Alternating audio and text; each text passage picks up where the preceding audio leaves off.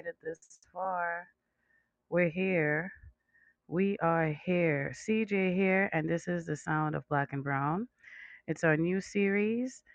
What should white people do? Now, bear with us as we figure out the dates and times, and actually, don't count on it being consistent because this is grassroots organizing. So it's based on the needs and wants of the people. So the ebbs and flow is our ebb and flow. So we plan to keep this series going. What should white people do? Because it is very, very important. It's a conversation between black and brown people and white people.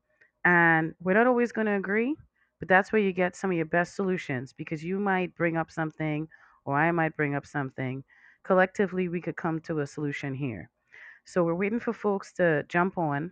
And so as they all got involved, I just want to recap where we're at with all of this, right? So earlier this week, our young soldier in the fight, Mr. Manny Camacho, he shared some stuff that he's been saying repeatedly, and I genuinely hope you all are hearing him. Don't just listen, hear him, okay? Bear in mind that our young soldier is part of that generation we often neglect, meaning that aside from being a generation filled with households with trauma, everything from single parent, immigration issues, mass incarceration, dealing with the police, tenant rights issue, affordable housing, houselessness, homelessness, joblessness, job insecurity, food insecurity, right? These are the folks, the young people who had to deal with that, right? So while so many got consumed by the system, they got kind of lost in there. And then let's add COVID onto that, right? So it's really important that we take note. And some of this is not for those with thin skin. So I'm going to warn you right now the contents of this show might be a little too much for you. That's a personal problem. It's not ours, not trying to offend anybody. But if you don't want to confront your whiteness and if you're quite comfortable with your privilege, that's not my fault. That's not Manny's fault. That's not our fault. Okay? We need you to sit there and realize we cannot keep doing things the white way, all right? In the white way for the white reasons. The time is now when we have to say, okay, all right, it's been how many years and we're still in chains? Let's face the facts. When we do this, we do not do it without risk, right? There's always the backlash. They'll come for you. Gaslighting and gatekeeping is very, very real, and it is one of the key components to maintaining alleged democracy. I didn't say that to give a shout out to the Republicans. Never that. Please don't get twisted. Keep your hair and, sit there. I'm just that, we are at a time in history where we have to accept, and especially with white people, you can't keep doing the white things the white way and accept it. But you see, also as black and brown people, we have to take back our space because you see, unfortunately, we became too comfortable, right? And this is from years and years of oppression. Like I said, they use food, they use jobs, they use utilities, all these different chains, they use the jails, any and everything, education to keep us down. Why do you think those schools look like prisons? Hmm? Now, I'm still waiting for one more person to join us as he sorts himself out. But we do have Manny Camacho here, and we also have Amy. And I just want to take a second for them to come forward and, say a little something about themselves as we get started. Manny, starting with you. Give us a little intro. Yeah, thank you once again for having me. It's always such great appreciation. Um, for those of you who don't know me, my name is Manuel Camacho. Um, I have many titles, but I just always say I am an advocate for bettering the world. Um, I've been doing this work since I was 12 years old, and I'm now 18. And I have tackled every issue you can think of, from climate change to police brutality to economic disparities, education disparities, gun violence, just everything you can name. um, yeah, I think that covers me. Nice. I think you kind of left out some big parts there. Let me just add in some pieces. Manny's a true freedom fighter. It's in him. And what we need to do, we really need to empower, protect, and support our young people. We're not doing a good job of that right now. Instead, we're telling them everything they should not be hearing, and we're making it harder for them to succeed because we're putting barriers up there before they even exist, right? If we want them to take the torch from us, if we want to pass the baton, if we want them to move forward, then what we have to do is two things. First of all, some of us, and we should always be learning, but some of us really have to address ourselves, and all of us have to learn. This shit, I'm still learning. All right. You don't know everything. Cut it the fuck out. Right. So we're still in the midst of introductions. Amy, take the mic and introduce. Hey, so I'm Amy. I run Middletown Anti-Racism, a public Facebook group. Um, and I don't know what else to say about myself. I don't like talking about myself. Yeah, I'm just actively anti-racist, always working on myself, my circle, Cut my it out. community. All right. I'll jump in now. So stop it. This chick right here. Don't you ignore her. She just Amy, stop it. Amy, mind you over there cracking up. Amy is a white woman who has no problem calling out other white people. Let's just start with that. All right. That's a big fucking deal on our side of the woods. All right. Amy has two pages that she manages. What is it? The Middletown one and No Heat. You'd know it better. But I'm going to hand it back over to you now, Amy. Listen, this is not AA. No offense to anybody in AA. All right. We love that people go there, but could we actually have some life? I know it's Friday. I know you're tired. We're going to get to January 6th. Don't worry. We're going to get there. But let's try to. Yeah, I'm laughing so hard. I'm glad I was muted.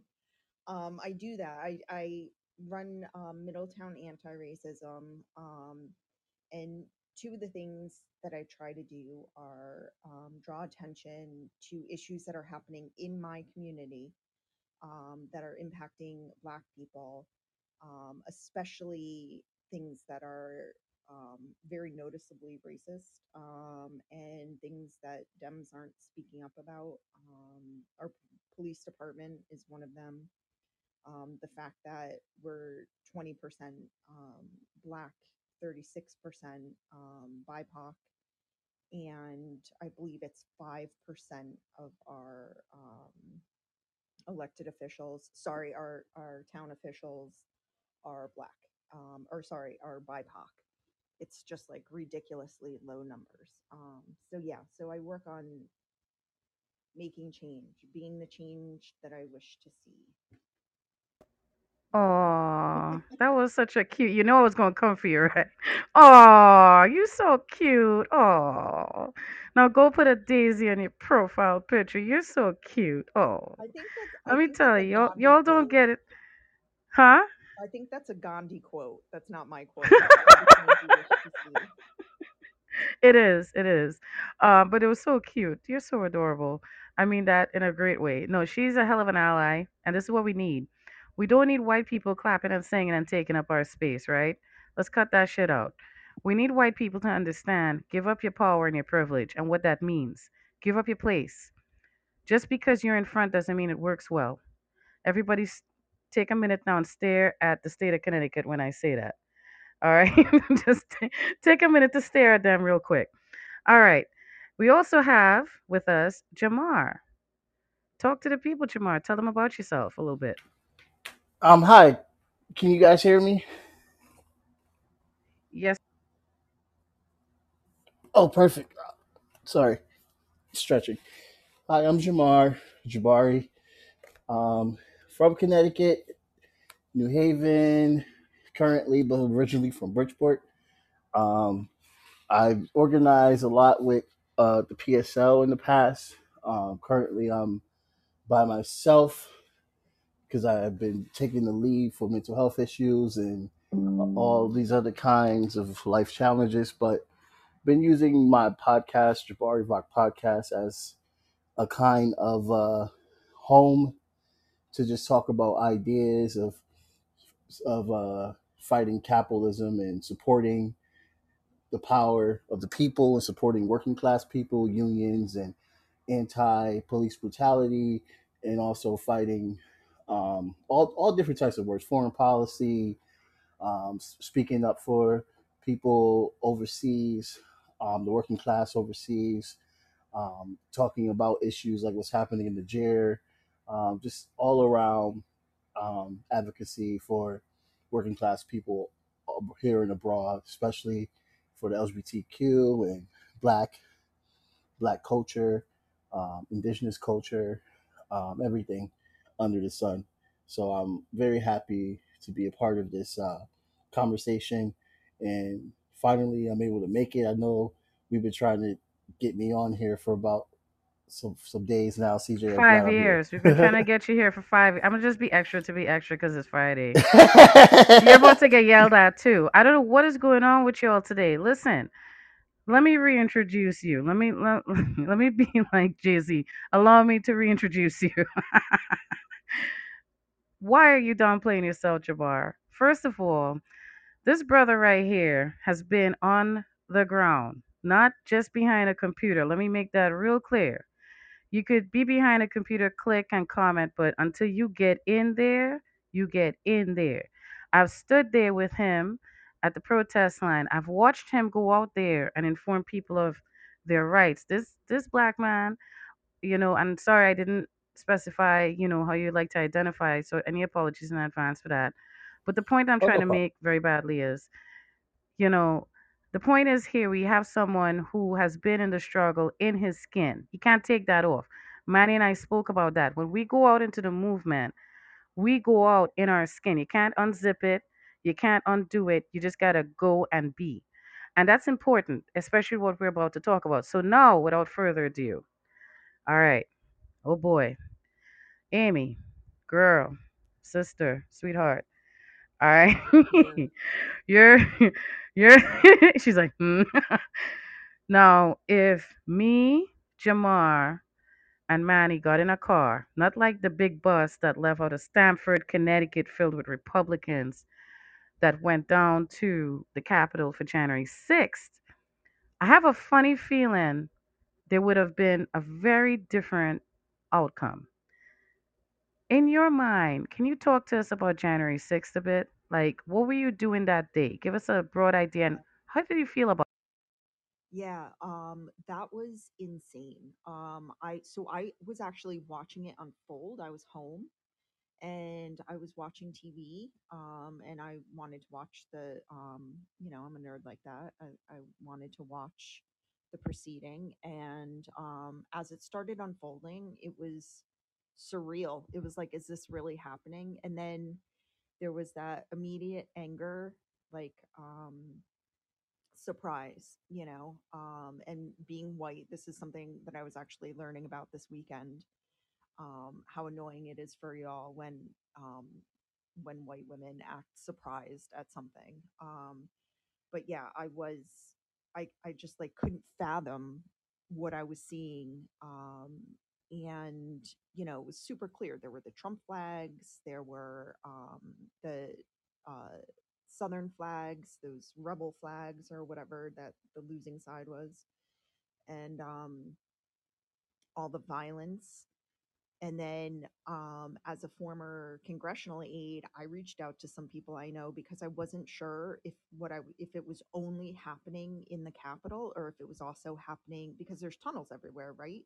If this was also happening in the office buildings in the Rayburn, and I forgot what the name of the other one is, but so I started reaching out to people, and someone told me that my former boss was actually trapped on the floor, and yeah, it just seemed completely insane.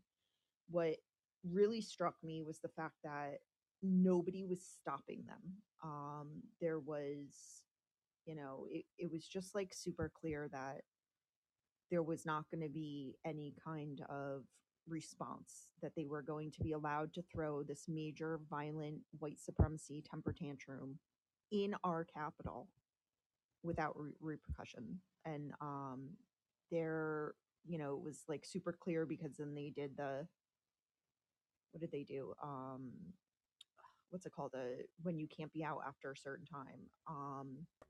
And they A were trying to say curfew. that they were, oh, thank you. So they were setting a curfew. And it's like a fucking curfew. These people just raided the fucking Capitol to stop the transfer of power, and you're allowing them to just hang out there. Then I remember hearing about the bombs that were found, and how, we still don't have any idea, quote unquote, who did that.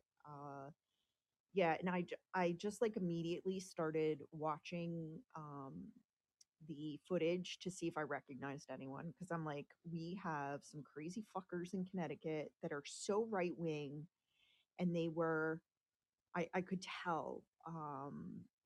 I was looking for Connecticut peeps, or Connecticut residents that were there in the crowd. Um, yeah, it was pretty insane. So, Black and Brown United in action got it on very good source, actually, from someone who literally knows people who went, that there was, in fact, not a two-door coupe, not a scooter, not a bicycle, not a grocery cart, but a city bus, not a school bus, a city bus size bus that left out of Stamford, Connecticut. And this was not a bus where there were people from other states or anything. This was only Connecticut. And you all need to inhale that for a second. And not forget, this state was a red state for a long time. I said this yesterday. We have Republicans right here in Connecticut sitting in some really high spaces.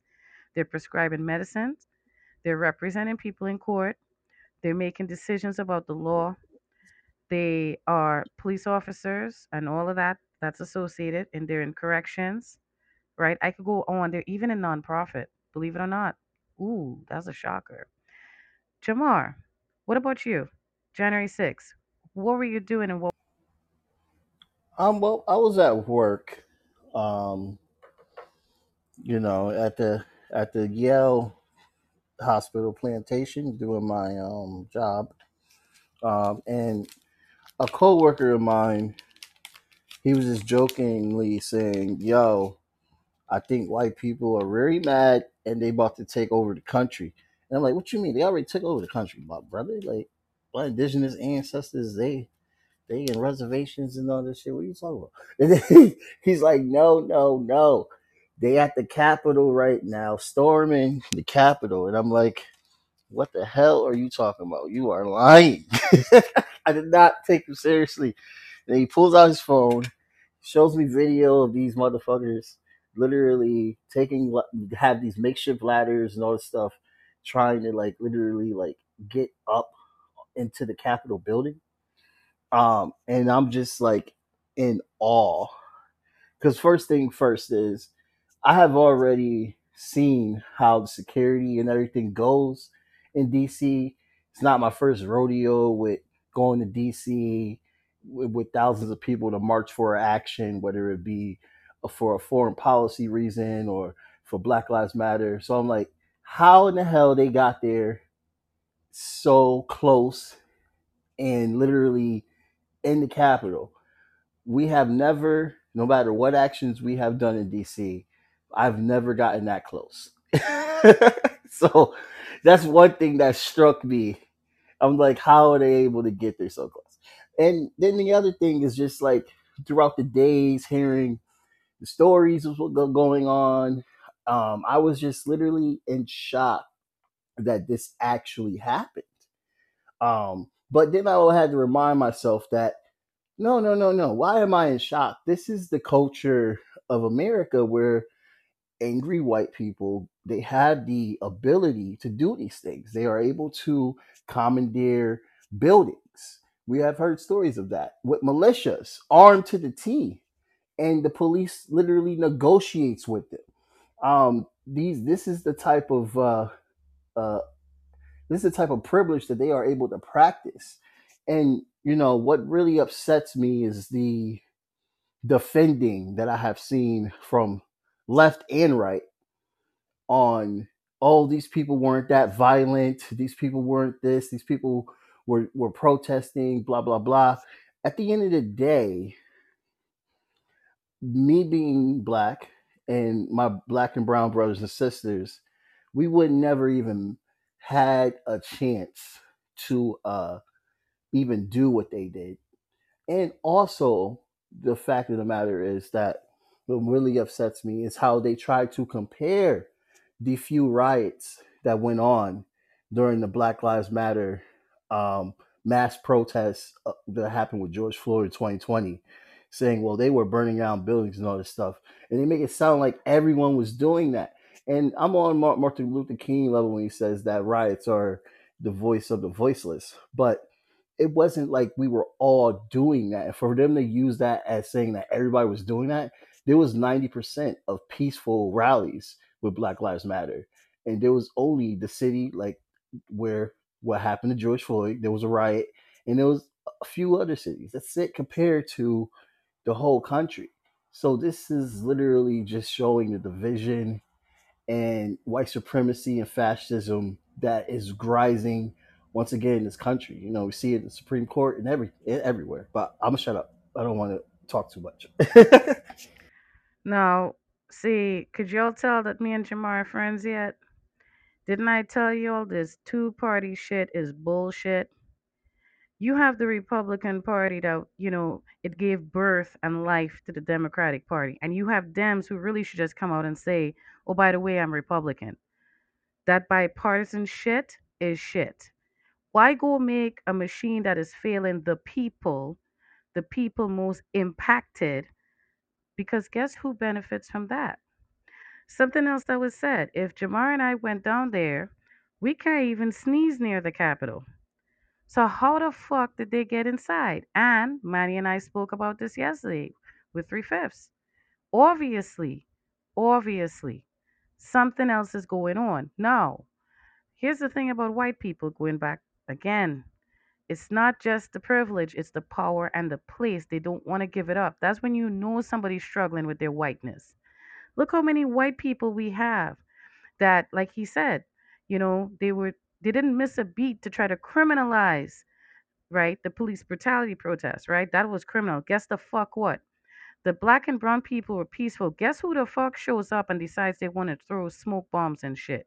I told you all. I've had a personal experience. I watched Miss Barbara Fair be the outcome of that kind of bullshit. A bunch of white people decide they want to act the fuck up and they throw smoke bombs, and guess who gets slapped around by the police? The black woman. Get the fuck out of here. So when you see white people showing up to our shit where we're peacefully protesting and they're doing stuff like that, white people, I need you not just to stand there and stare at each other. Stop it. Stop it. And guess here's something else, a little other piece of advice I'm gonna give you. Get to learn, know your rights. Learn how to marshal an event. Your place in an event, especially one that is predominantly black and brown. See, y'all, there's discipline to this shit, right? Make no mistake, you have to be disciplined. Everybody has their purpose and their point. And some people have their capacity and their capabilities, right? You have to recognize the room, see where the youth are, make sure they're protected. Protect your black and brown women, protect your black and brown men, because they are the defense. What the white people need to do, they need to be able to interact with the police and buffer that shit. Don't let us get arrested. Don't do that. But also don't do that bullshit where you get arrested taking selfie. Get the fuck out of here with that. Get the fuck out of here. Come on now. When are y'all going to stop that shit? Like he said, this, and you're hearing it from an immigrant. I don't know. I'm a black immigrant, so I might have a lot of shit to talk. But it's facts though. This country, everything has to be like a celebrity. You all sit there and spend money you don't have, going broke behind these celebrities, and they don't give a flying fuck about you. They living just fine. You fighting up with UI and trying to keep your lights on. And they talking about, oh well, I'm not trending. I'm not following this one. Get the fuck out of here with that. I said it before, and please, Bayhive, don't come for me. I feel like with all these celebrities, especially the black and brown ones, instead of throwing all these concerts where you charge people, why not do benefits where you help people? There's so many people here who are underemployed. We talk about unemployment. This is going to be another episode because it has to be. Because you all need to understand the math. There's math behind this shit. We're more than a budget line, right? And we need to make sure, especially in 2024, right? From the streets to the legislative office to the ballot, get the fuck up and stand up. We have one more. Without further ado, Manny. Now, I want to give backdrop here. I want everybody to pay attention now. Seriously, this is the youth, one of many. They're watching. They grew up in broken homes. You talk about your stress and how you pissed off. What do you think they're going through? And then most of them had to spend a good chunk of their education in quarantine. Oh, what's that? That's like mock solitary confinement. They have a voice too. Manny, can you share on January 6th? How'd you feel? Yeah. So as I mentioned in our previous episode when we were talking about January 6th, everyone who knows me knows that I'm into politics. Politics is what I do. It's what I've done for the years that I've been doing this work. And so, I was very, very involved in the presidential election. Going out there on the streets and getting people registered to vote, having those conversations. I was there through the process, and so when then President Trump, began starting up with his stuff and challenging the uh, results and if they were official and valid and all that. Then came that they were going to certify the results, certify the election in Congress. And to me, that was a moment that I wanted to be a part of. So I found out it was going to be televised, and that was going to be what I was going to do. So I remember sitting here in my room. I was watching TV, and I was watching the news, and I was watching the certification of the votes. I was watching the session.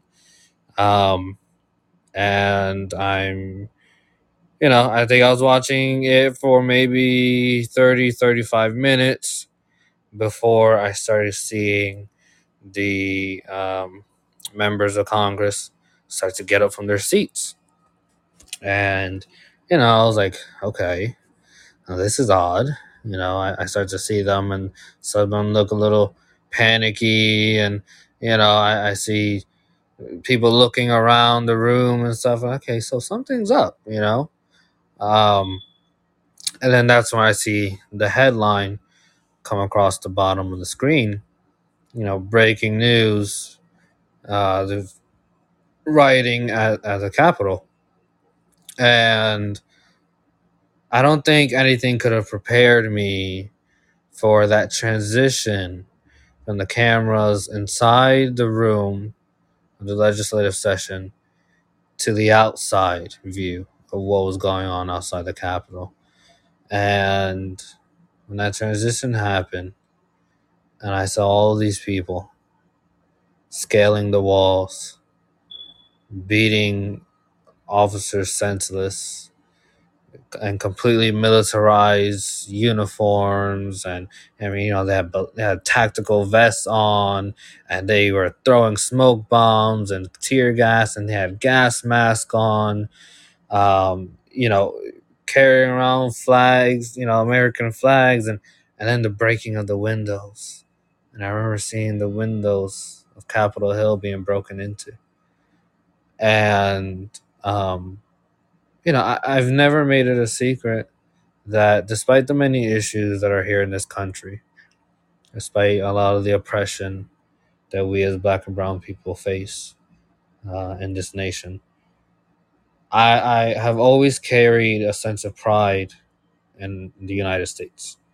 It's a country I wish to serve. It's a country I'm willing to fight for, that I have fought for, in regards to making it better and more equal. I definitely take pride in being an American citizen and being in the United States. And so to me, seeing Capitol Hill building that is a representation of the center of our democracy. It's where Congress gathers. It's where crucial decisions are made. It is literally the center of democracy. I mean, yeah, you have the White House, you have the president, and that sure, but Capitol Hill, state capitol. That's that to me is one of the most sacred buildings here. And so to see it being demolished, to see the windows being broken into, all these people pouring in, causing damage, and treating it as if it was nothing, right? And then the fact is, what the purpose was that they had was to ransack the Capitol in order to disrupt the process of democracy, to disrupt the certification of an election, right? The passing on a position to another person. It's what we've done since the beginning of 1789, right? When George Washington declared it so. It was a horrific day for me. I was angry. I I was conflicted. Um, sad. Was genuinely sad to see this happening, because to believe that these were people in our own country. I mean, it's like it's like a terrorist attack to me. But the fact is, they weren't terrorists because they're not. By the definition of terrorists, you have to be from a different country, right? So there's domestic terrorism that I'm witnessing, and people who are so-called patriots, right? That's what they pride themselves on calling themselves, patriots, and they're all for America and they're all for the country. But you're stopping and you're breaking into this building, right? And so yeah, I was furious, I was sad, I was conflicted. And to me, it will always be one of the darkest times in modern history, and it's a day I will never forget. I'm telling you. I was headed down to a call to action. It was Three Kings Day, I believe, if I'm not mistaken. Don't come for me if I can't remember. I'm old. I told you all. Look at the picture of the Last Supper back left. You'll see me there.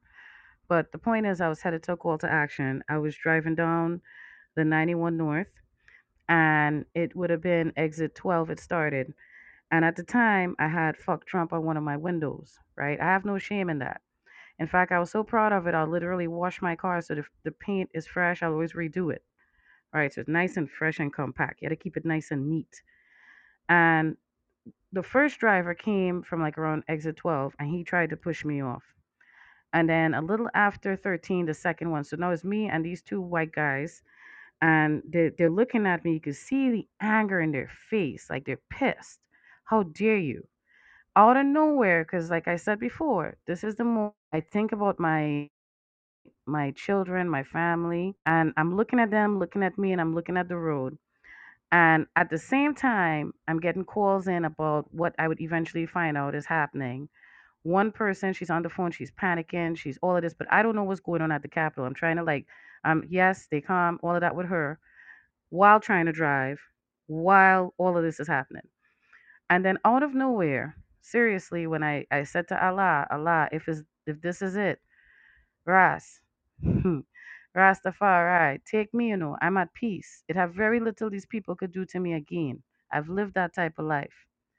Just let my children know, I love them. That was it.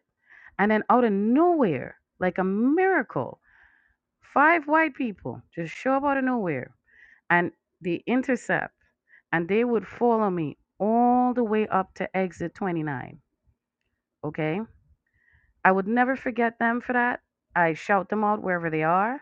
I appreciate you. I know we speak a lot about white supremacy, but that doesn't mean that they're not good white people. And surprise, surprise, just like it doesn't mean there's not good black and brown people, because we are good. We are, and we didn't do that. Now, starting with you, Jamar. in your opinion, and feel free to babble, man. This is a safe space. Cuss, say how you feel. You first. In your opinion, what should white people have done then, and what can they do now since January 6th? Um, I think honestly, good question. Um, I think honestly that what they should have done was denounce white supremacy. There should have been a mass movement, and if there were, I'm sorry I missed it, but I didn't get the feeling at all. The feeling that I got was, oh, this is all because of one guy. And look, I don't got no love for the orange motherfucker at all. No love for him. But let's just be serious about this. People are taking rage for the country and putting it on one person. One person. This is what white liberals are using as an excuse. And I have to get on the white liberal side real quick because I love people that identify as liberal. I have a lot of friends that identify as liberal. I'm a socialist, so just let people know there's a difference. But what we cannot do is let there be one boogeyman because there isn't one boogeyman. There's a whole squad of boogeymans. There's a whole squad, and they're called oligarchs that we have here in this country. The Elon Musk, the Mark Zuckerbergs, the Jeff Bezos. Those are the famous ones, you know. What about the Rothschilds? You know, what about I can't think of Cooper's family name. There's a lot of them, and it's a big club, but y'all not in it. And white people, I need them to fully understand because they are majority of the country. They hold the power. White power is what the white supremacists want, but what white people have all together without noticing is privilege. And they hold the privilege and the power, and they have to call out the system itself because it's the system itself that enabled a Donald Trump. It's the system itself that enabled a president like Biden that has been in Washington since, or like before my parents were even born. My parents were born in the 70s. He was already in Washington in the 70s. So it's the system that curates these these these these these oligarchs and these politicians and people like Trump to be in power. So the outrage should be at the system and not at Trump only, but at the system and Trump. Both of them. He's a symptom of the system. And once the ruling white class, I feel, get put uncomfortable, understanding that they are part of the problem too, we can't have a full change. And we have to as black and brown people, we have to mobilize ourselves, but we gotta send that message out for the white working class as well too, because we cannot be free if not all workers are free. So that's one thing I want white people to fully understand, especially on the liberal side and on the right wing side. There's a lot of people on the right that don't like Trump as well, and I feel like they could be reached. I feel like the working class as a whole could be reached. Not everybody chooses a side and sticks with it. People change. People are evolving 24/7, and it's on us to have these conversations. I think you're right on point, but I'm the mean one. They said I'm an angry black woman, and I said, you're fucking right. I have a lot to be mad about. Shout out to my friend Rhonda C for that phrase because it's true. And we as black and brown people don't let them talk you down out of your emotions because you and I both know if me, Manny, and Jamar ran up to the Capitol, we wouldn't have made it past what? The stop sign. They would have shot us the fuck up, right? Now I'm looking at you, Manny. What's your response to that? What should they have done then and what could Right, I agree with what Jamar said. You know, there should have been this mass scale um, movement of denouncing white supremacy um, by white Americans. It shouldn't have been that we as a black and brown community, say like emphasize, look what happened, right? Look at all these white people, look what they did to the Capitol. Hello, blatant, demonstration of white supremacy, right? I mean, here we are, we say it, and we say, look at all these different things that they do, but look at this huge example of it, right? I mean, it happened in front of all of our faces, right? And so, yeah, we could emphasize it, and we've been emphasizing it, but I mean, come on, like I said, everyone saw it. Everyone saw it. Everyone saw what happened that day. And so the least that they could have done, right, white people, is say, okay, yeah, we saw it too, right? We saw the same thing everyone else did. That is white supremacy. That is extremism, right? That is wrong. You know, not say yes, wrong, but they could have done worse. No, no. And that's what a lot of them, have been saying. Is like, okay, yeah, they did it wrong, but this. No, there's no buts. There's no however, there's no yet, no. You have to call it for what it is. What they did, forget just wrong, it's criminal. Right? No perhaps and nothing. It's call it for what it is. I mean, it was insurrection. It was domestic terrorism. It's everything wrong that you could do on that level, and there shouldn't be any justifications that is being provided. So yeah, there should have been a denouncement, right, of what they did, calling it for what it is: white supremacy, privilege, you know, insurrection, domestic terrorism. Like, call it for what it is instead of trying to find justification. And I also agree, on another thing that Jamar said, right, is we can't just pin it on one person. I have no love at all for Donald Trump. I don't. Not at all. But exactly like Jamar said, you can't say that of all those people doing what they did, let's just pin the sole blame on this one man.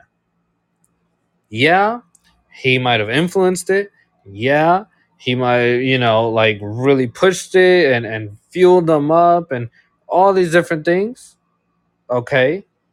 But at the end of the day, like we all saw, it was they themselves who were breaking in to the Capitol. They themselves who were committing the crimes. And of course, he just got to go back to the White House, sit back in a chair, and relax and watch it on TV, as we found out he did, right? So yeah, he's complicit. He's complying with it. Okay, that's fine. But for us to just say, it's his sole fault and he's the only one that should be held accountable, and say no, right? Because that's just not how it works. So yes, we can blame him for adding fuel to the fire and for doing all that stuff.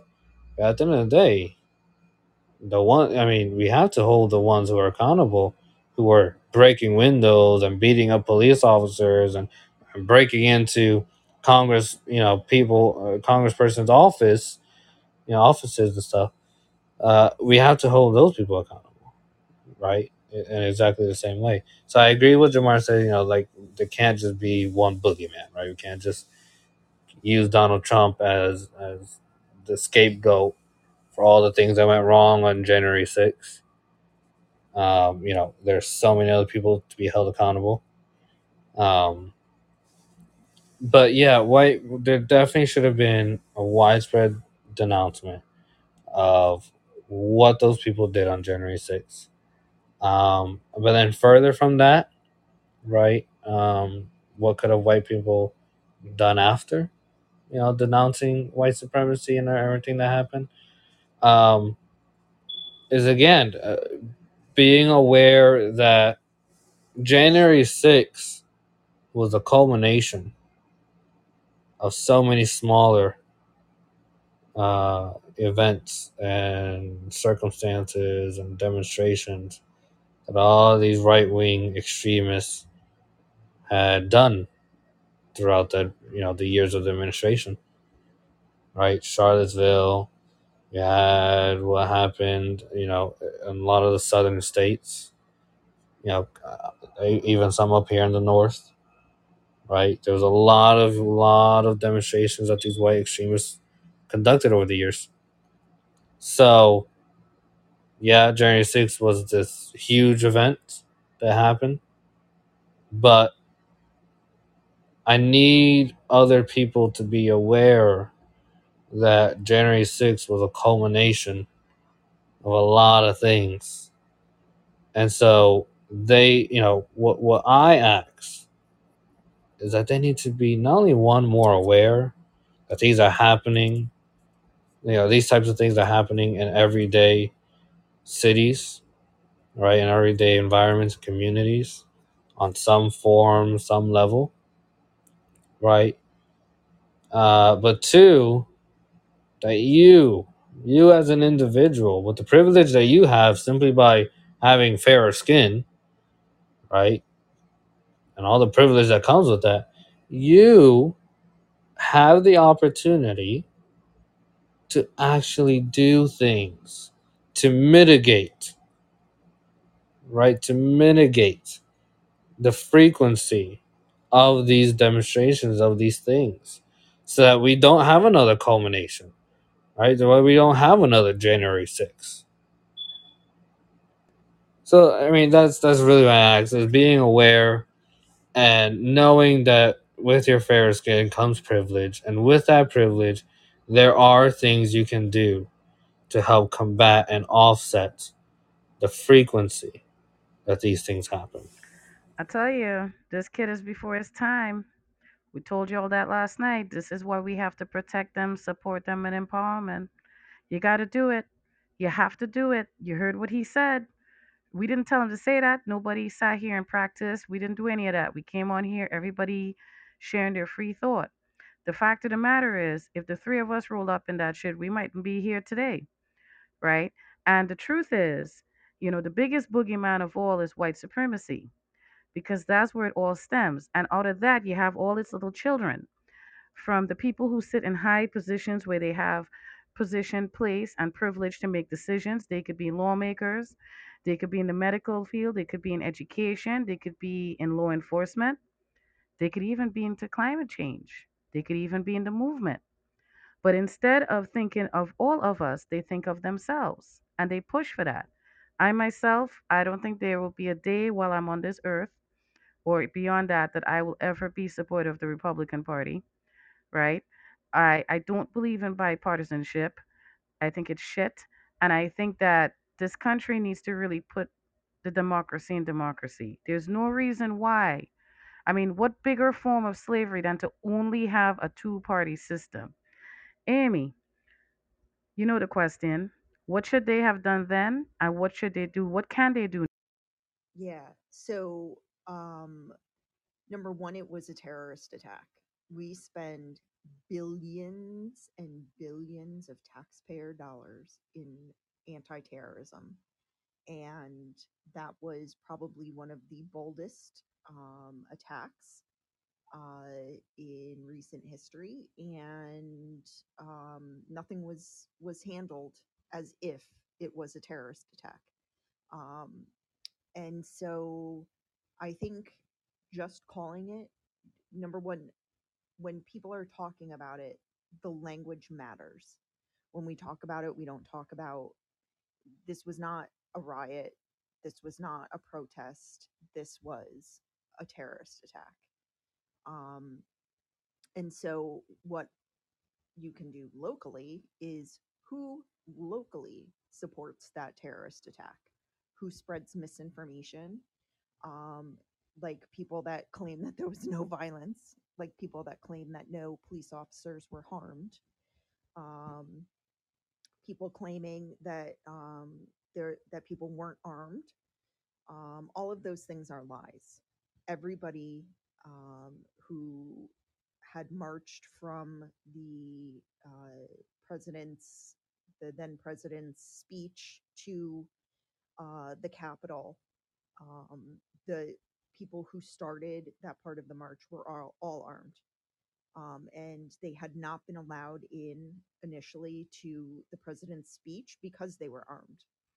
Um, and so I think that that's a huge misconception. But our state tried to pass, Senator Bob Duff, who's the Senate Majority Leader, introduced a bill that would keep anyone who had participated in the January 6th terrorist attack from being eligible for office. That was defeated. There were 4 Republicans that voted against it. I posted their names today. You can probably guess who they are, but one of them being Rob Sampson, Nazi supporter. And then I went through the public testimony to see who wrote um, in opposition of that bill and what kind of bullshit they had to say about January 6th, and posted that too. Um, there was a kid from Wilton, I think it was, one of the W towns, one of the wealthy towns, who was involved in squishing, in fact, that famous photo of the, or video of the police officer crying out in pain because he's being crushed by the door. That kid was involved with it. And his father tried desperately to keep him, number one, out of jail, and then a nonprofit, for, I want to say, a children's band, orchestra, something like that, from that town wrote a letter of support for this kid, wrote a letter of support for a terrorist. And so bringing attention to who in the community is upholding this bullshit and who is not denouncing it. I really think that we have the chance in this election to really push who is supporting this, who refuses to speak out on it, and who refuses to call it white supremacy and a terrorist attack. I was so disappointed afterwards when Biden did not use the word terrorist, or terrorism. I understand he used the word insurrection, but that was also the same word that was often used throughout history about Black people, enslaved people who gathered together to fight against their enslavement. So I just really think that there's a lot more that should and could be done. I wish that there was more of a public discussion about why we spend billions on anti-terrorism dollars, and it doesn't seem to be used in any way to surveil or collect any of the people that were involved in that terrorist act, but even in planning terrorist acts since then, white supremacy acts of terror since then. And so I think, um, you know, this election, especially in Connecticut, we should be especially critical of that, because I think that's a big indicator, right? I think if a Republican is going to stand there and tell me there was no violence, no police officers were harmed, I don't need to hear another fucking thing out of his mouth, because I know exactly what his platform is. If I hear a Democrat say, you know, tiptoe around and use very precise language to avoid saying white supremacy, to avoid saying that this was an act of terror committed by terrorists, then I already know that their policy is probably whitewashed. That they will choose some token Black people to speak on their behalf, but that um, they are not going to release the nipple of police brutality. They're, still suckling. And yeah, so I guess what I'm hoping is that this will really not be forgotten in this election cycle and will be something that is a major factor and used to help decide who should be in office and who should not be. I think you're onto a lot of things there. Amy, I'm sitting here and I'm like, well, would you look at that?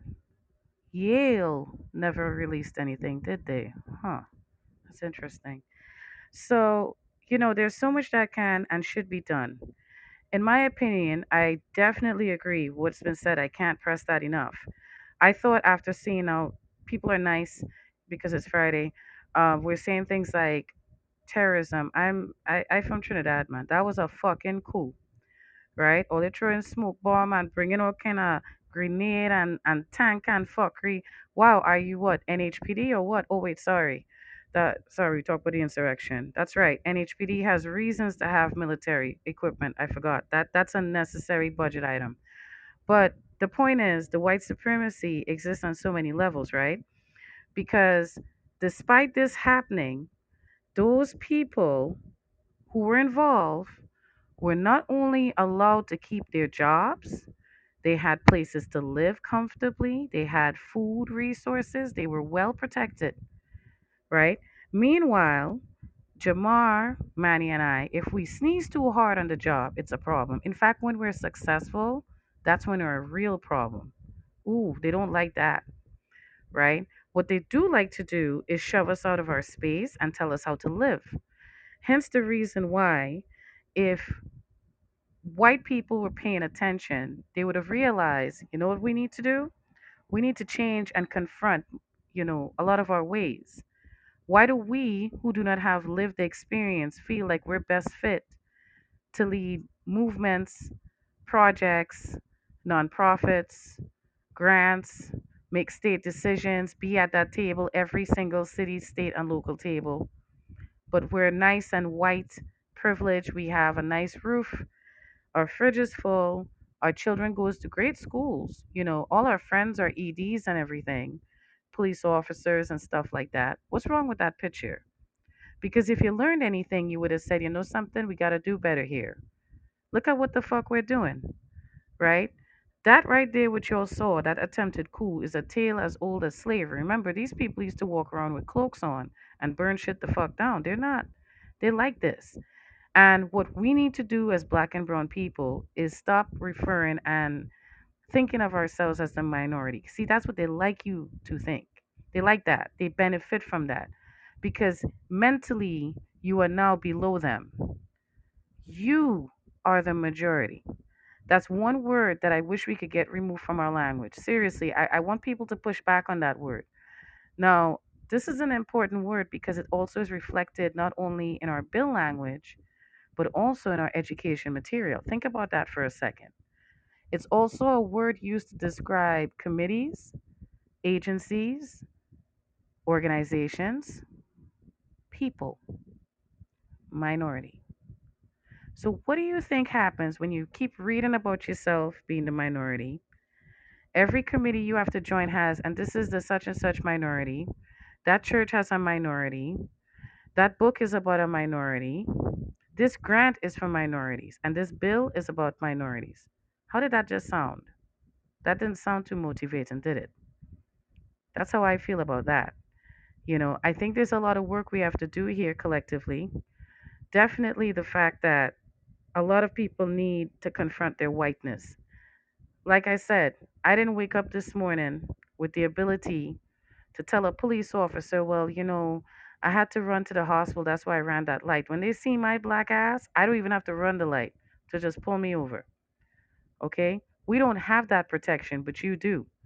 When you're on the job and you see that your peers or even someone else, they're trying to gang up on that one worker, and you know that worker is talented or that one applicant that you were really going for, but they didn't pick them, why? Or you're in that committee and you hear the cries of the people. You hear, let me tell you something. This might shock some people. And no offense, But the church people don't represent all the black and brown people. Not all black and brown people go to church. Shit, not everybody goes to church, but that should not be used against them, right? If y'all gonna run around here using words like diversity and equity and inclusivity and belonging, make it mean something. And I'm gonna really piss somebody off now, but I truly don't give a fuck. Just because you are a white lesbian or maybe even a white trans person or a white man or a white woman, you could still be toxic. You could fit all those gender identities and be toxic as fuck. All right? Don't let's not get fooled here. Just because you identify doesn't mean we relate yet. We relate when you actually get in tune with your whiteness and you stop doing the fuck shit. Like thinking that one of you have to lead something for it to be great. That power, that control, that need to overseer. Now, I just said a lot there. Before we start to close out, I want to ask this last question. Taking it back locally. Now, Amy just dropped some knowledge, y'all. You, Amy, when it's your time to shine, you need to tell them where to find it because you all need to do your research. This is another thing in this state. To all those white progressives that Jamar referred to, you people, the liberals, them people, the ones who say, well, I'll just wave this flag around and then I'll get beers and laugh about all the shit we did, the selfies, because they did that good thing. All y'all, plus, the conservatives who clutch their pearls and hold their shirts because they can't do something. The Democrats who sit there and say, well, if we work with the Republicans, shut the fuck up. All right. We don't need you to represent everything, right? We need to demand that and, really demand that representation. One of the things Black and Brown United in Action is going to push for this legislative session really heavily, and I'm saying it here to invite those, and I'm doing it now for a reason. We would love to work collectively on a bill to push forward language access, translation, sign language, interpretation, whatever is needed, closed captions, so that people could really participate in the legislative process. Because the problem is, that's one of the barriers. We have a lot of chains in Connecticut because I'm telling you, if me, Jamar, and Manny went down to the Capitol, we probably would still be finding jobs right now. We would have been all over the news. And we live in a denial in the state. We act as if the Proud Boys didn't try that foolishness to come here, not just once, but twice. We also act as if they didn't have that big ass motorcade that spanned from North Haven all the way past Meriden. You hear that distance? I mean, I can't make this shit up. And they had their flags and they were very proud of it. And guess what? The police at that parade didn't try to shoot or beat nobody. They were part of the fucking parade. Yo, Connecticut. All right, on a local level. All right, Jamar. What could happen here locally? Talk to us. I mean, you touched so much on the fact that a lot of people, that are on the progressive liberal side, you know, a lot of white people that took pictures and they laugh about it during coffee and brunch. I'm happy that you were there, but the work does not end there. It frustrates me so much greatly when I see so much great work, and I want to tell them, like, there's so much more you can do. You have the ability to do it. Let's not be honest. I mean, let's be honest that, when it comes to police brutality, black people are the loudest voices, but everybody gets murdered by police. Everybody, no matter what color you are. So we all should be standing on solidarity on that, straight up, especially people with mental health.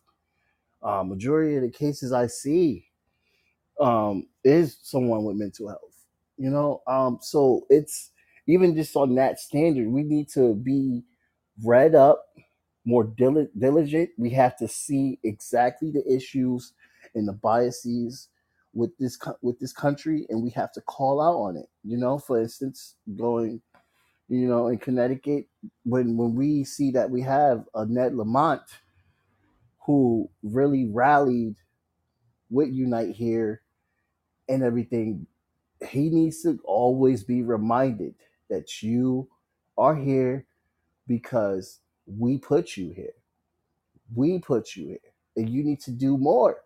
You need to do so much more. That's what we need to remind them. That's what we need to remind them. We need to remind the Senate, the House in Connecticut, that you are here because we put you here and you need to do more. You need to do more. And the demographics is majority white people, so it's on them, and they have to, like, I need every white person to talk to their uncles, sisters, brothers. When you go at the dinner table, somebody say something racist, call them out on that shit. Like there's little things you can do. We have to build a movement to make this country better. And in Connecticut, there's a lot of great leftists that do a lot of great things, but we get very, very, very into our ideologies of how we became left, and then we attack other leftists. We got to stop that shit. And I don't want to name any names, but I'm just saying we have to stop that. We have to stand in solidarity with one another. If you have something that you're in disagreement with somebody on the left side, talk to them about it. Don't gossip about it. Talk to them. Go to the source.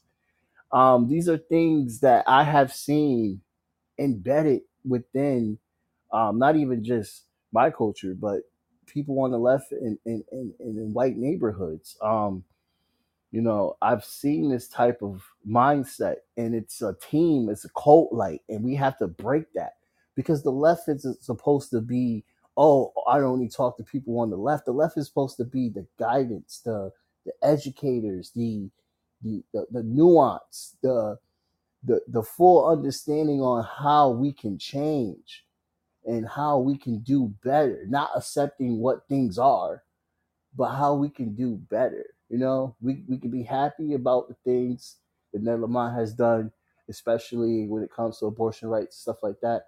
But also, we should be focusing on the things that he is doing that is not okay. The funding that he is putting towards military, industrial complex, all types of issues. We need to be focused on that, and I don't see that focus anymore.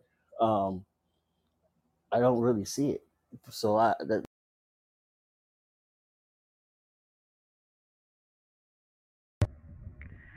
I cannot agree with you more. That, Jamar, that was a mic drop for real because I feel like you hit on something huge that we're going to keep bringing up because we can't change it unless we talk about it. Nobody said that we would all agree, right? Nobody said that.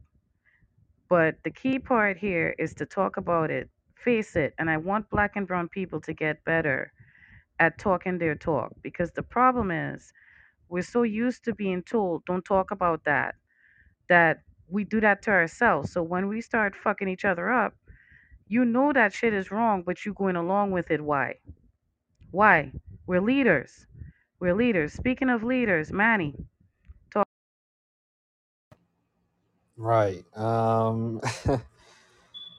Here in Connecticut, like I said, being in the movement the years that I've been, um, I definitely have experienced that gatekeeping, that don't talk about it from people who look like me and you, um, and and also even from white people as well.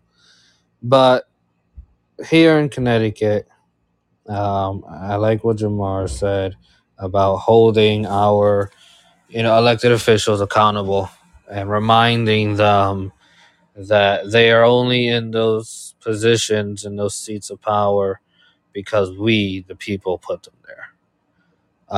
And that is something that we should all continue to put pressure on them and reminding them that they are there to get done what needs to get done, not for their own interests, not for the interests of other people of power, but things that are in the best interest of the people who put them there, right?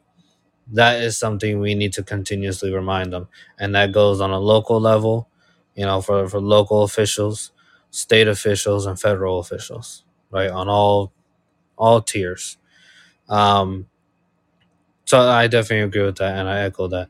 Um, I would also be remiss if I didn't, bring awareness and acknowledge that a lot of times people vote for candidates without doing the proper research on the candidate.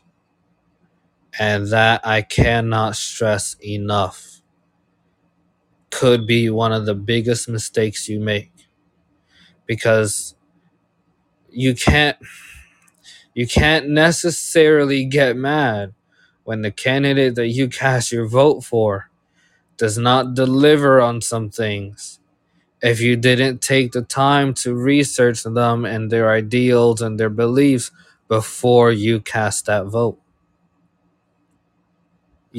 It's like if you didn't gain all the information you possibly could about that candidate and then voted for them, right?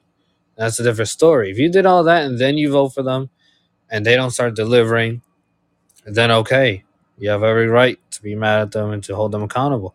Manny, But if I could ask you a question, can you just elaborate a bit? Because I think you hit on a big thing there, and I just want you to take a minute and just tell folks how to do it.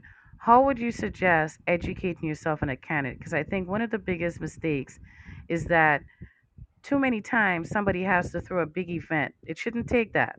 Because here's the thing, technology came into play, and let's face the facts, you might not want to be walking all day. It might be hot outside, different reasons, right? That interpersonal connection may not necessarily happen. But how could you research a candidate? absolutely, absolutely. I know that in this era of technology, no one, or I'll say no one, but a lot of people aren't necessarily keen on reading and articles and like researching texts and stuff. Absolutely fine. That's okay. Right. Um, I will tell you how I do my research. Right. Um, you speak to people, right? People know people. That's always that. If that's not a more truer statement, I don't know what is. People know people, and so speak to people. Google, right? Put the candidate's name in Google. You'll be surprised what comes up, right? Things from 5 years ago, 10 years ago, 15, 20 years ago. You'll be surprised what comes up on Google. Trust me, I have been a number of times. Right? I'm surprised at what comes up when you Google some of these people's names. Google, right? Social media. Social media is a huge thing. Look them up on social media. They have pages, right? They have profiles. Go on their profiles.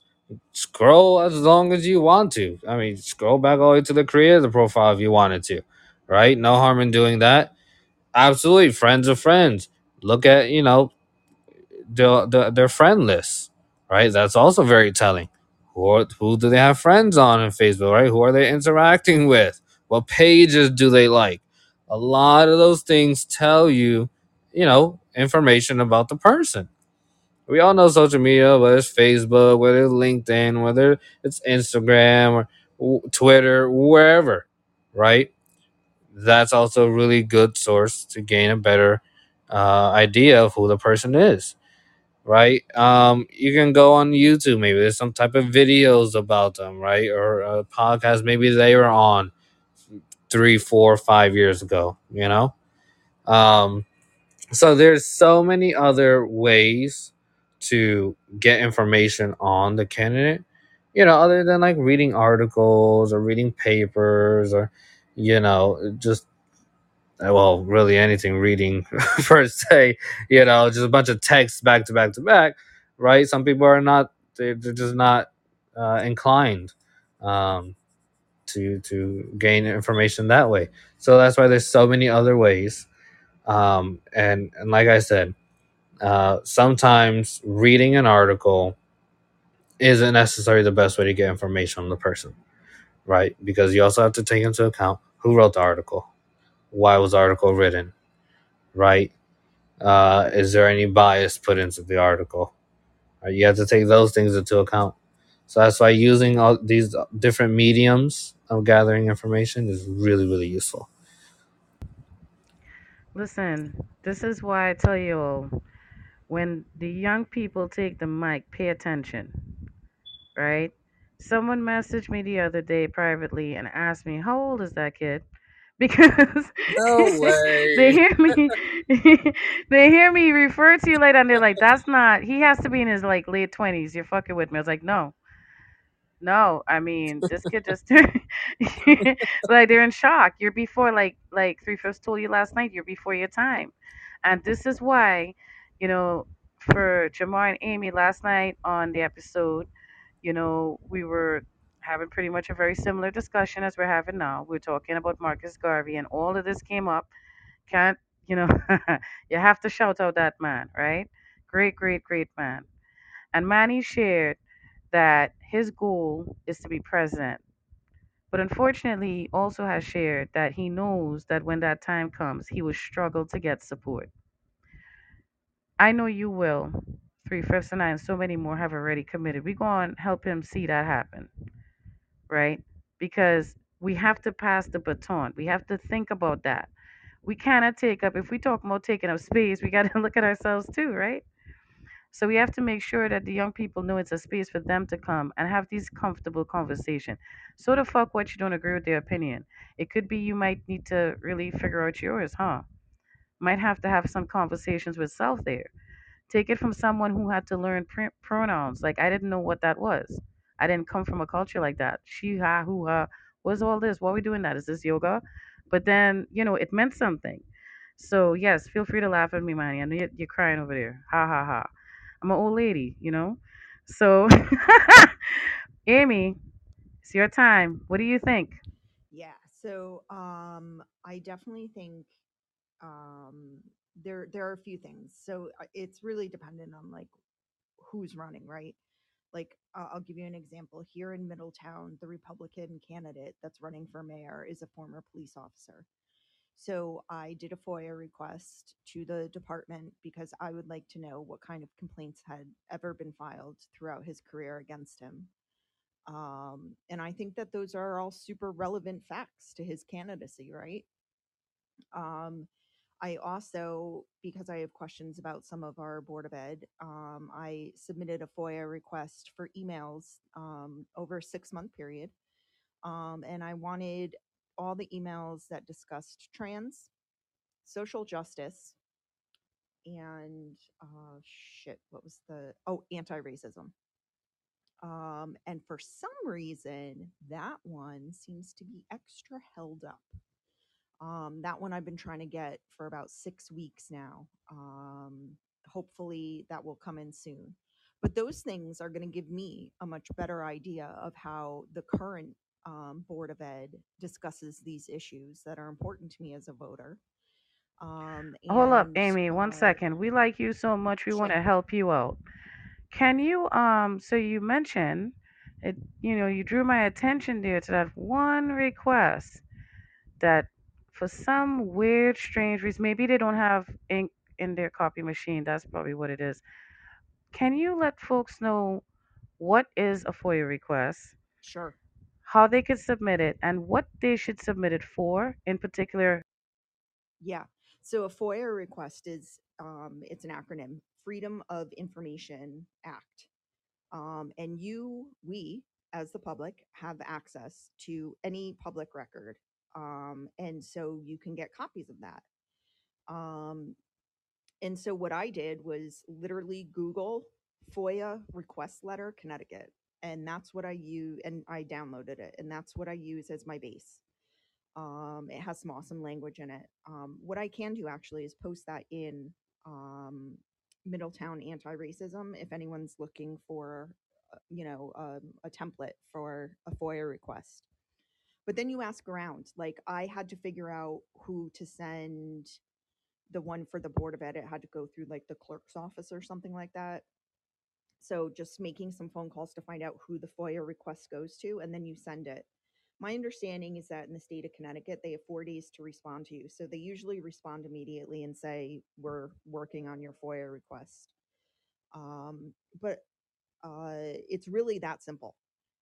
And sometimes they do charge. In the template letter that I use, I ask not to be charged because it's for the better of the community to know this information. For, believe it or not, the only FOIA request I've submitted where I've been told I'm going to be charged is for the candidate, Republican candidate, who is a former police officer. So to see his records, I'm going to need to pay.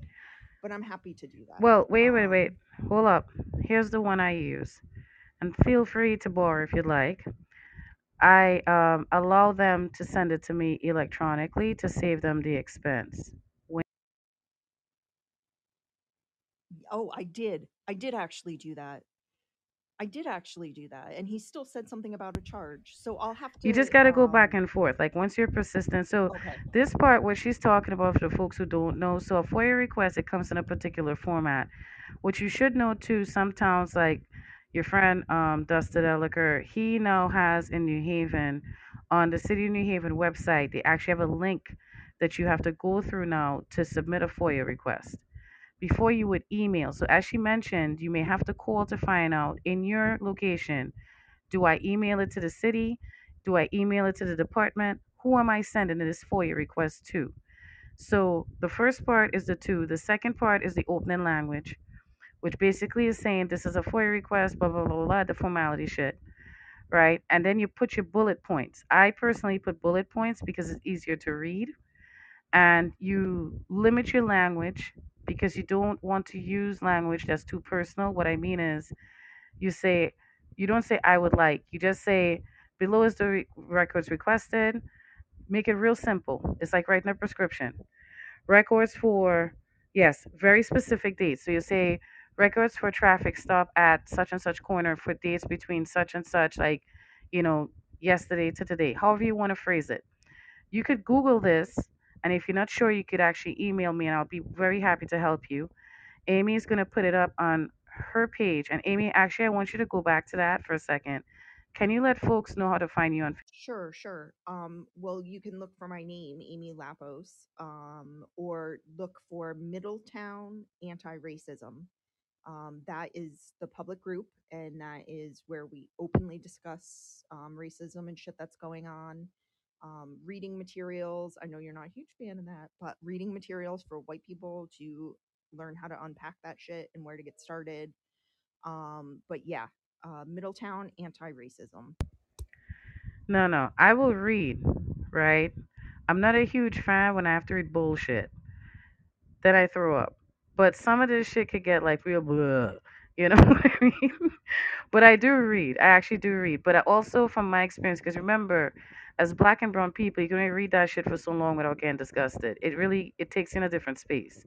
So what I try to do to educate the black and brown community, I try to make it engaging. I try to use current topics, videos. You know, you could check us out on Facebook, Instagram, TikTok. Just look for Black and Brown United in Action. We even have a link tree. We fancy like that, you know. But these things are important. This is how we change this. We talk about white supremacy and shit, and as Jamar, Manny, Amy, myself have all said, we actually say it as if it doesn't happen here, and it does. It happens from the streets to the jobs to the food pantry to the shelters to TV, UI, the police department. I mean, Jesus Christ, the legislative office, the board of ed. Come on, man. Seriously? Really? Right? And we will have episodes coming up to really talk about what's happening with these local elections because we have some shit happening here in New Haven that's very interesting.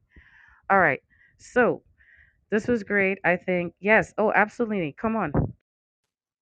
Yeah, the one last thing I wanted to add is that for Black and Brown people, if you are experiencing something in your neck of the woods and you would like it discussed publicly, feel free to message me. I have done this for several people in Connecticut already. I will post about it. I will gladly be the person that they take swings at. But we can openly discuss whatever is happening to you. And you can do that through me and remain anonymous. You can also make anonymous posts yourself that's only seen by the admin. And so, we're more than happy to do that. So it's a safe place for people to be able to openly discuss things that are happening to them as well. I just wanted to throw that in. Thank you. No, listen. Big shout out. Big, big, big shout out for that. See, this is what I'm talking about. Y'all think when I talk about white supremacy and go on my rant and start to cuss and all kinds of shit, y'all pick up your Bible and try to tell me that I shouldn't say that. And you'll get uncomfortable and you try to correct me and shit. Let me tell you something. When you're really about those words, the diversity, equity, inclusivity, and belonging, you know them words y'all like to use? Confront your whiteness. It is uncomfortable, but you know what else is uncomfortable? When Manny, Jamar, and I go outside and we get stigmatized immediately. You hear that? All right. Before we close out, Jamar, give us some closing thoughts. And also, please let people know how to find you, whatever you feel comfortable sharing, and also more about your podcast. Okay. Um, yeah. I wanted to also piggyback on search engines. When we're talking about Google and stuff like that, Google is good. But the only issue with Google is that they will show you what they want. They are basically being allowed to show by the government. It's huge research coming out on government corruption. I mean, even courts are now using their powers to stop government persuading corporations like Google. I mean, Mark Zuckerberg himself has spoken out saying that he was going off of the tutelage of Facebook, of FBI, being told who was to get rid of, and also being told what knowledge to suppress. He said that out his mouth. I was totally shocked that he was so comfortable in saying that. So the Twitter files is one thing, but I want to see the Facebook files. I want to see exactly how suppressive he has been off of the tutelage of the feds. Straight up, the feds are involved, and these social media accounts and everything should be a public utility. There shouldn't be any type of corruption going on within these platforms. But I use Brave. I use Google as well, but I also use Brave. It's a search. It's a what am I thinking? It's a browser. There we go. Words. Use words, Jamar. It's a browser, and they also have a search engine. And what I like about their search engine is it's a different engine that is of their own, and they also let you search based off the regions. You could choose countries as well too, so you could get top uh, search information from whichever country you're in as well. It's really really cool. It gives you so many different perspectives and stuff. Also as well too. So definitely check that out. DuckDuckGo, but DuckDuckGo is now switching their engine towards Google as well too. Um, I don't know how deep they are with that, but DuckDuckGo is great as well too. Um, Also, I wanted to just I'll send my link right here in the chat so people can check out my podcast. It's music, politics, and culture are the conversations around, and I talk to people from around the world, and I occasionally sometimes will have a celebrity on, not like big like A-list celebrity, just people who are in the industry, been on shows, been on TV, podcasts, and other stuff like that. Interviewing Katie Chonakis, who was on Always Sunny in Philadelphia one time, and she's been in a few movies. That's next week. So that's the link right there. I always talk about music, politics, and culture. I am fiscally sponsored by the Arts Council for this year, and very excited about that. So yeah, that's me. Thank you so much for letting. Listen, I don't know if you figured this out yet, but this is going to be one of several times you're going to be up here with us, right? Because you can't just be one and done, Jamar. You know me. You should know me better than that. Come I'm around. on. You listen when I call. That's all I'm gonna say. Or better, when I put my cap in the air, that's the signal. Yep. Right. So that's awesome. And also, if you don't mind sharing that with me on social media as well, because I'd love to post that on the Black and Brown United in Action page. This is how we reassess and retain and reaffirm ourselves. Definitely. We are the majority. We are the majority. And it starts by us saying, you know what? I'm going to big you up. You're going to big me up. And together we're going to be big and up. That's that. Manny, before we leave,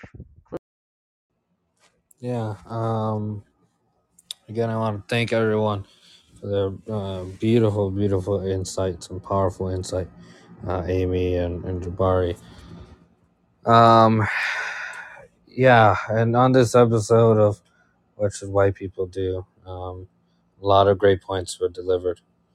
Like I said, keep a focus on local, state, and federal levels, right? That's what we're talking about. We're not just talking about the people in Washington, D.C., we're not just talking about the people in the highest seats of power. We're talking about the people who are in your own city, in your own state, and then in the country. Um, I want to remind everyone that only we and only you have the power to do what is right, to bring about change, to enact the changes we want to see. There are people like Jabari, amazing people like Amy, and people like me and CJ who always find ourselves in trouble every now and then. But it's all good trouble. It's all good trouble, and we'll always be here. I'll always be here. I know I will. I've dedicated my life already. Who me? I've dedicated my life and will dedicate my life to church girl. CJ's a church girl, and I think I might have to announce myself as the Pope. So me, CJ, and countless others will be here on the front lines fighting the good fight. I only hope to see people like Amy, people like Jabari, to my right and to my left on those front lines as we tackle on the many injustices and problems that face us as a people, as a nation, and in the world. I thank you all for your solidarity and your continued support, and I will continue seeing you on the front lines. let me tell y'all something. I'm going to send y'all the invoice because y'all just attended the speech for the future president. I don't know if you knew that because that was like a presidential standoff right there. I don't know what to say now. Like I had a whole thing in my head. This is what I'm talking about with Manny, man. Y'all, look, this is we should be happy. We are happy, and I'm so glad that I have Amy and Jamar here for this because we're part of this here now, right? You feel me? We're part of this. He gonna be there. He just don't know that yet, and we gonna make sure that he gets there. Now, let's not understate the importance of a white ally. When I wanted to do this series and I reached out to Amy, her only question was, "Are you going to be okay?" And I said, "Fuck yeah, these people can't do no more, you know." And she said, "I'm in." And she has nothing to gain. You know what I'm saying? This is not something where she's going to run away with. No, no, no, no. This is grassroots, right? We not having nobody pointing this finger. This is not Yale, right? That's over there. We over here. And we're trying to do some big things. And a big part of that is for white allies. There's different ways to be an ally. Amy is showing that. I know that not everybody is comfortable with being out there for various reasons. Don't judge people, right? They might have a disability, an ailment. You don't know, or just not mentally well. You don't judge them, but find a way and help them understand and, allow them to ask the stupid questions. In my house, there's no such thing as a stupid question. To the point that I ask as many stupid questions to frustrate my children so they feel comfortable doing it too. I know it's weird.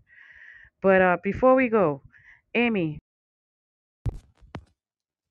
Uh, I am really thankful that you've included me in this. Thank you. Uh, I am really hoping that we can make some change locally and at least get the fires burning and get discussions about anti-racism really um, yeah, at the forefront. And I'm hoping that more white people will realize that yes, your town has racism, and yes, you should be doing something to help combat that. Don't fix another town. Don't worry about another town until you've addressed the shit that's going on in your own. Um, but again, thank you so much for having me here, and I really appreciate all of you. Um, and that's it. Have a great weekend. now see, we know Amy gonna win an award.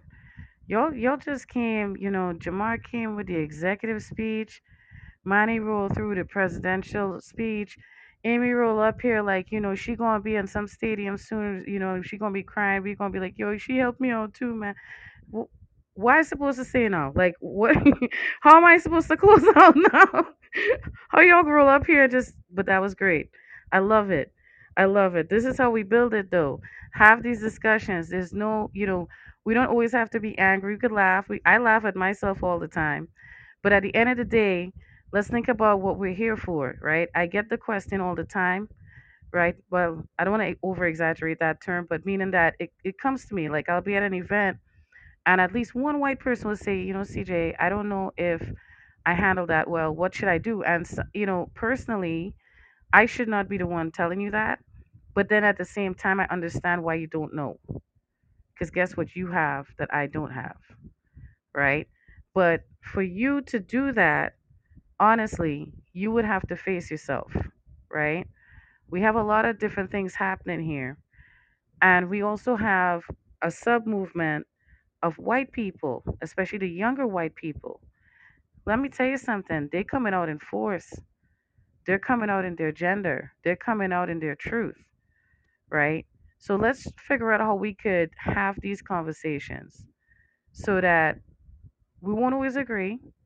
But guess what? That's how the best ideas come to play, right? We won't always agree. You know, I mean, I'm pretty sure Jamar and I could get on the phone and have a very, very good battle about who's the best MC. I'm pretty sure, right? I'm not doubting that at all. Right? I'm sure we'll go back and forth, then it'll go into song to song. Then it'll go into what era. I mean, why do we do that? That needs to be a whole other episode. You ever notice that with us? Like, why do we do that? When we started to do the MCs, it's like layers to this shit. We start with the main MCs, then we go to the years, then the categories. Like, come on now. But it's good stuff. But the point is that do you see how we could have this conversation about racism in a peaceful way and come up with solutions? Amy spoke about FOIAs. Jamar spoke heavy on challenging, right? Like, come on, man, you could do better. And well, Manny, just trying to tell you, this is what, you know, this is what needs to happen. This is what I see. This is what I have experienced. So, what do we do next? What we don't do is brush it under the rug like we have been. What we do is look at this and say, we could do better. And all of us have parts to play in this. There's stuff I need to learn. I don't know everything. My head only that friggin' big, right? But at the same time, we need to learn how to support each other better. And I cannot say this enough. Black and brown people, own your feelings, please. If anybody ever tells you that you say too much, I've had that happen to me when I express myself. I've been deemed angry and all these nice adjectives. That's very lovely. But fuck you. I'll say how I feel. Now handle that. How about that? Because you have that right. And for the white people who are learning and they're not sure, ask a question. Find out. Take that step.